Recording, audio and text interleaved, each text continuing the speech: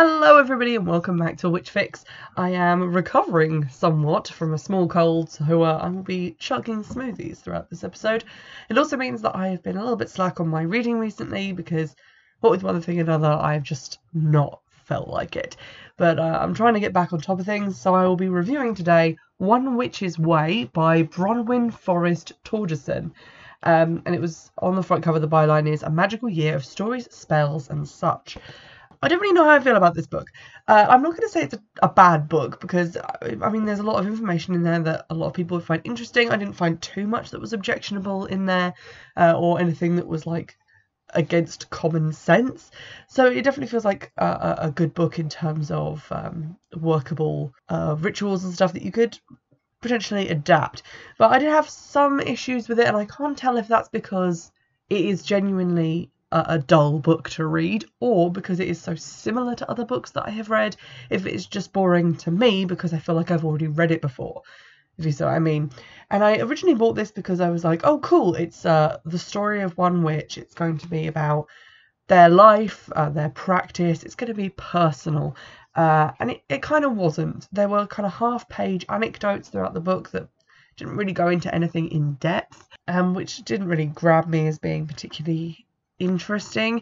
And then the most of the book was given over to rituals, and unfortunately the majority of them, I would say about 75%, were rituals designed for a group, which I feel like the number of people practicing in a group is vastly outweighed by, you know, individuals like myself who are practicing solitaries, and I don't really understand the point of having a book which is mostly rituals for a group with different roles for people. And a lot of it was also talking about administration in a coven and how covens work and things like that, which again, not particularly relevant. So I think my experience with the book kind of suffered of, I had this idea of it going in that it was going to be more of a personal look at one particular witch's life, and what I got was a sort of mishmash of stuff that I had read in other books.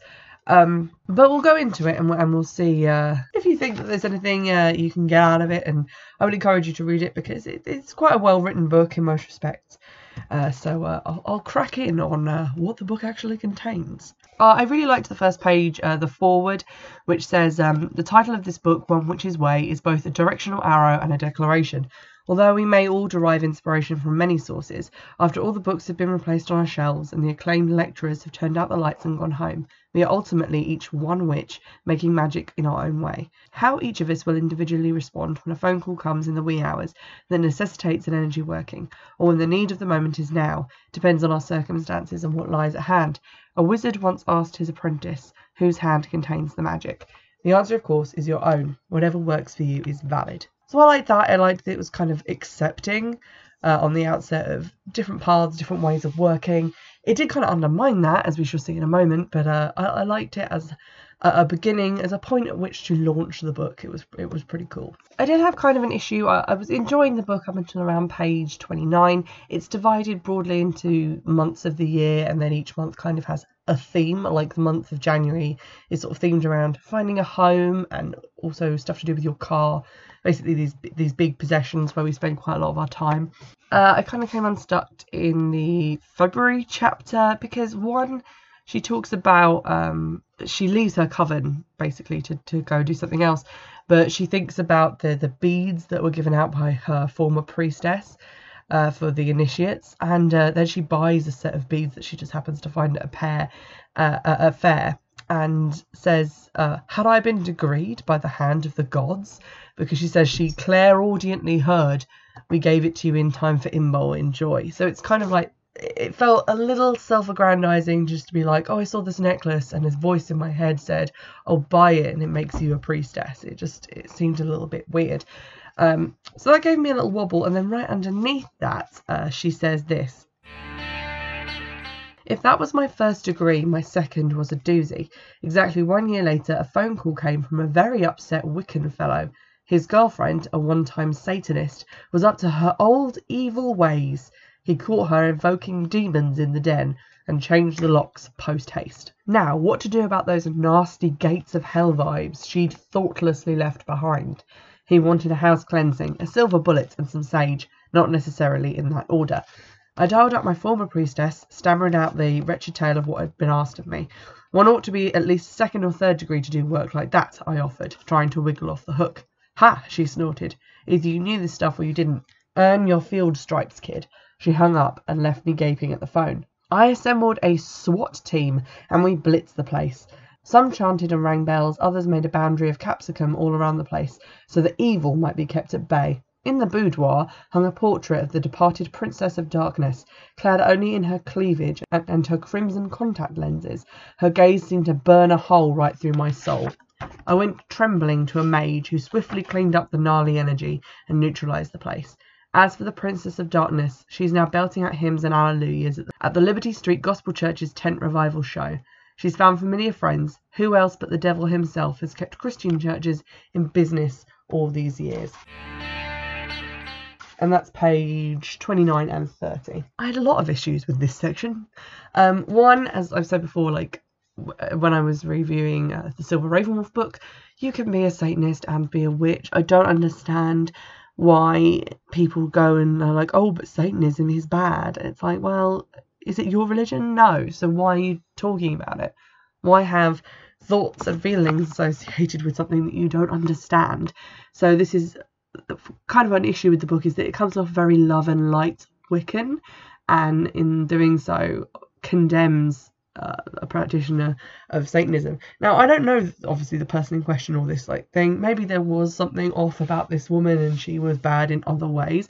But to say that she is evil and that looking at her makes you feel her evil in your soul, and to call her the Princess of Darkness just because she's practicing Satanism and working with demons, that's just seems a little bit hypocritical to me and very unpleasant, and kind of, it's just religious bias and hatred. And then obviously you have to stick it to the Christians right there at the end. So it just came off as really kind of judgmental and awful, especially the way she talks about that she has a nude picture in her boudoir. And it makes her oh, she feels the evil in her soul. It's like, oh, okay, so we'll just slut shame her because she dared have a nude picture of herself, I guess. And you have to the fact that she's been kicked out of her home by her boyfriend and he's changed the locks, and then the spiritual SWAT team have come around. It just sounds disgusting, and maybe there was more going on there, but it's not in the book. All it says in the book is oh, she went back to her evil Satanist ways, and so she had to be thrown out of her house and have strangers come over in the middle of the night to blast her energy away because she was so evil and disgusting.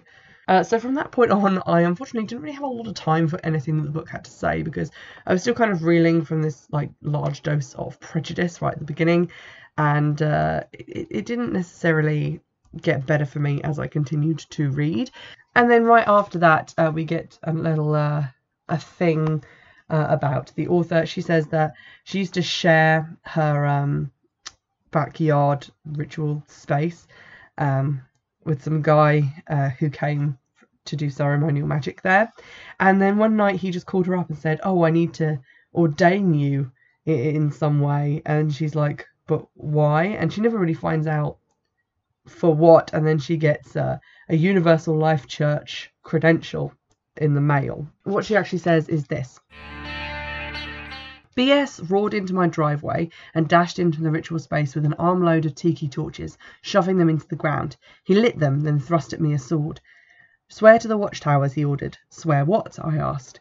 You guessed it. I would know when the time was right. Impromptu oaths done, BS dug a sterile lancet out of his pocket and squeezed 3 drops of blood from my freshly pricked thumb.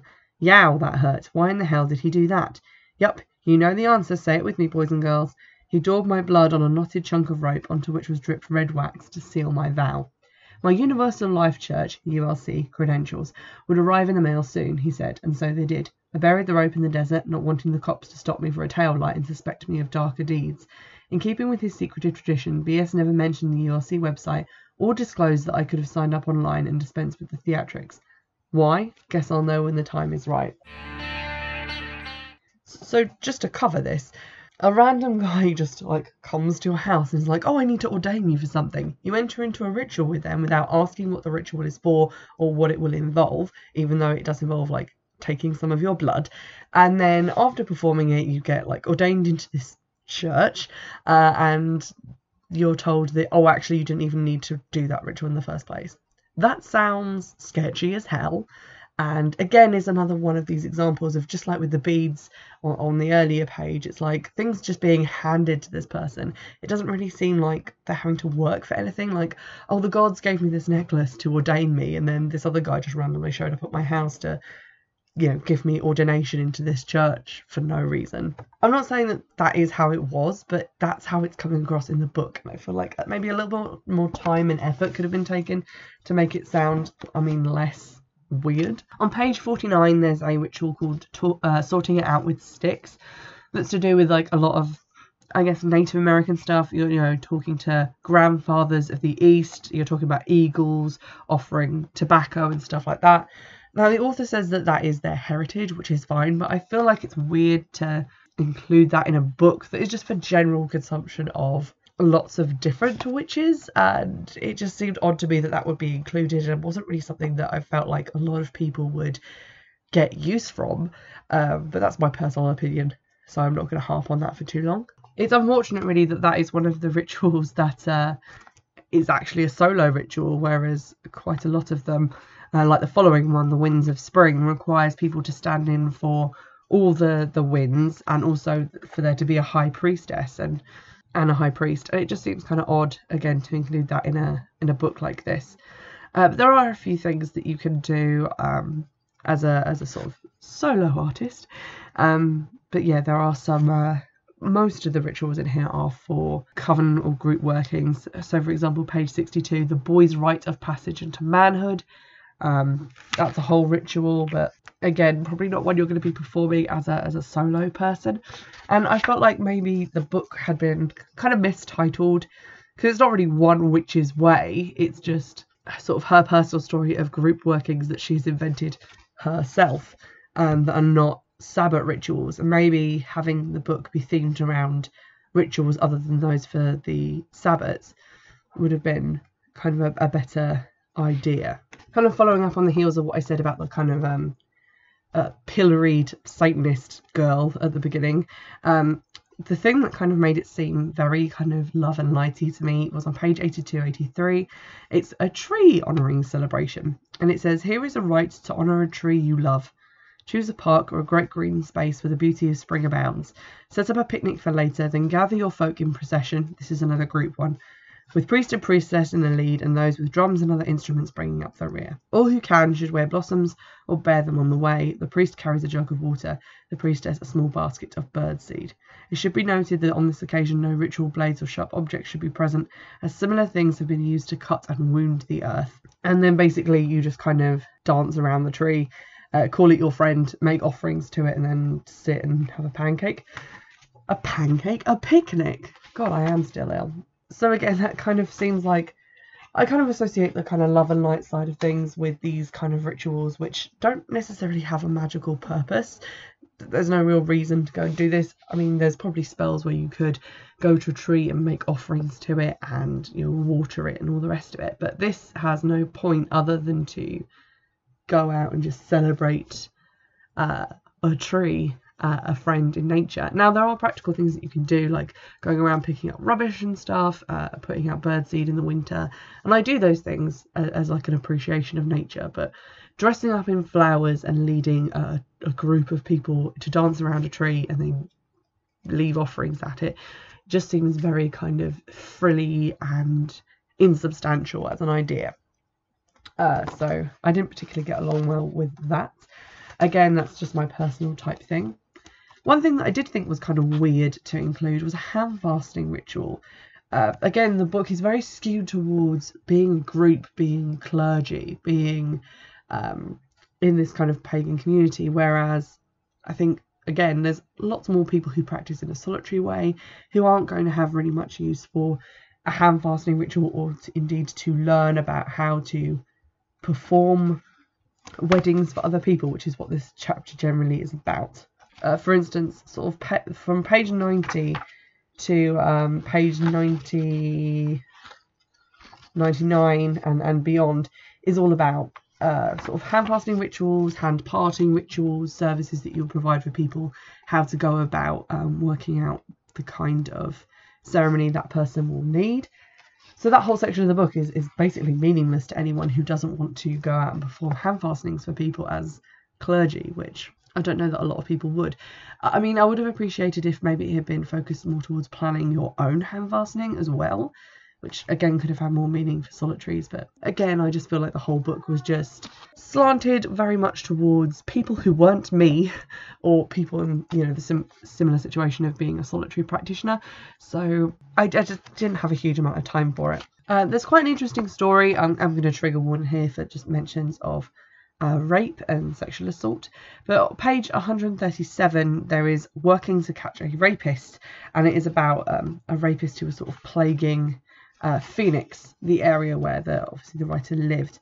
And it's again a group ritual, but I didn't mind so much because it was basically recounting a ritual that had actually taken place, which I thought was interesting, and I would have appreciated maybe a little bit of a reworked version that could be performed for other purposes. But it was nice to have one of those anecdotal stories in there, which I had expected there to be more of. I really did like the 152, 153 page section, which is Stop Right There, the creation of a hidden agenda detector. And it's basically just kind of an instruction on how to make an ornament which can diffuse negative energy and, you know, stop all that nonsense going on at home, which is an interesting idea. Again, I liked that. There's a lot of stuff to do with ghosts and stuff, to do with the October chapter, obviously, because of Samhain.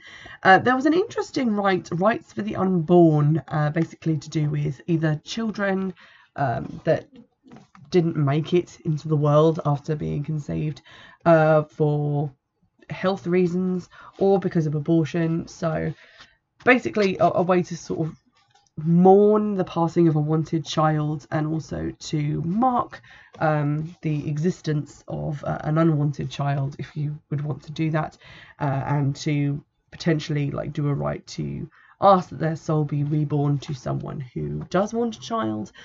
So there's things like that, which I think could be quite useful to people. It is handled with quite a bit of delicacy, so that's good. There's also a pagan preparation for death, 169, and it says, we've all heard the horror stories of how someone like Lady Lemuria, aka Susan Smith, died of a sudden heart attack and was given a private Christian burial by her loving family, while her cover mates were still reeling from the news. Although that name and scenario are fictitious, if there are no written last requests from members of our craft communities, you best be resigned to the fact that conventional kin will soon be singing Amazing Grace. The deceased, who might have preferred cremation, will be pushing up daisies and taking an eternity to make things right with the Lord, not the horned one. You know, the other Lord, that guy with the white robe and stone tablets. Now, I don't dispute that sometimes, yes, this does happen because people aren't out to their families as pagan, or their family don't necessarily support them, and it tends to be, you know, the family who get to arrange the funeral. That's just how that works. And that is sad and unpleasant, especially if someone's made their wishes known and those wishes are then ignored. However, I did not appreciate the insinuation that because you get a Christian burial, you are somehow ferried off into the Christian afterlife. In the end, and again, this is a personal opinion, I've thought a lot about, you know, my own death and the end of my life and what would happen to me after I was dead and buried, because, you know, I've struggled a lot with depression and things like that. And it doesn't really matter to me what happens after I die, because I'm not going to be here for that bit. I will already be gone. And just to put it in one way, it doesn't really matter to me if I am cremated and sprinkled under my favourite oak tree with, you know, panpipe music and a bunch of pagan people there to send me off into the arms of the goddess, or if I am given the same funeral that everyone else I've known in my family who's died has had, where they go to the crematorium and people play a CD of Christian music and then they like put you behind the curtain. Because the afterlife is the afterlife, and it's where your spirit goes, and what they do with your body doesn't matter. If you are a pagan and you don't believe in Christianity, then you're not going to the Christian afterlife, because that's not what you believe exists. So it shouldn't really be a factor. Like, you shouldn't be standing there going, oh, well, they gave her a Christian funeral, so we've lost her now. She's gone off into the Christian afterlife. I don't really see that is the case at all. And it just seemed like a weird thing to say. And also kind of an odd thing to kind of put in people's heads, because although I guess things like that do happen, I think nowadays a lot of the time you get kind of like a secular service anyway, which tends to just be the norm, at least in my experience with my family. It just seemed like a very odd subject to get onto in such a big topic as death and the preparation for death. To get bogged down in that one little kind of idea was a bit weird. Overall, and those are just the things that I've picked out that have kind of not sat right with me or annoyed me a bit while I was reading it. Overall, by and large, I would say there's not a huge amount wrong with the book. It's written competently. There's lots of different stuff in it, so some of it's going to resonate with you. I did find that there were things that kind of made me take a step back and go, oh, okay, and not really gel that well with the author, because I felt like they had some views that were not only like different to what I believe in, which is fine, but also kind of aggressive towards people with some other different beliefs in a way that I didn't particularly care for. And also I felt quite a lot of the time as I was reading it that it wasn't really a book written for people like me, for people in practicing as a solitary. It did feel very much geared towards group workings, which is fine, but I think I was kind of misled a little bit by the cover and how it looked, in that I found myself skipping over large portions because the rituals were basically useless to me. So, these 5 pages of script for a ritual with a group I'm probably not going to use, and I don't think a lot of people use rituals that have been pre-written anyway.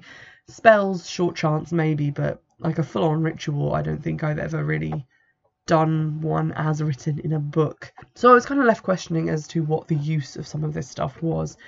Having said that, I would read other things by the author. She's quite a good writer, and I did enjoy some of the elements in the book, some of the stories that she tells, and would tentatively recommend it in the case of people who are sort of looking for rituals and stuff for life events and such, which are pre-written. So if you're the kind of person who enjoys that, this is the book for you. If not, I would say there's not a huge amount in there aside from those rituals. So if you're not interested in reading someone else's rituals and performing them yourself, not a huge amount in this book is going to be useful for you. I have, however, recently discovered some interesting kind of autobiographies of witches, which was definitely more of what I thought this was going to be like, the life and times of specific witches, because I find that really interesting, and reading that history. And it's very different to the kind of Wicca 101 books, which are very repetitive, whereas this has, I guess, more of a personal slant, similar to the Village Witch book, which I reviewed way back when at the beginning of the podcast, by Cassandra Latham Jones. So I'm going to be reading those, getting into those as I am starting to feel better. Thank you, Smoothie. And in the meantime, I will see you in the next one. Bye!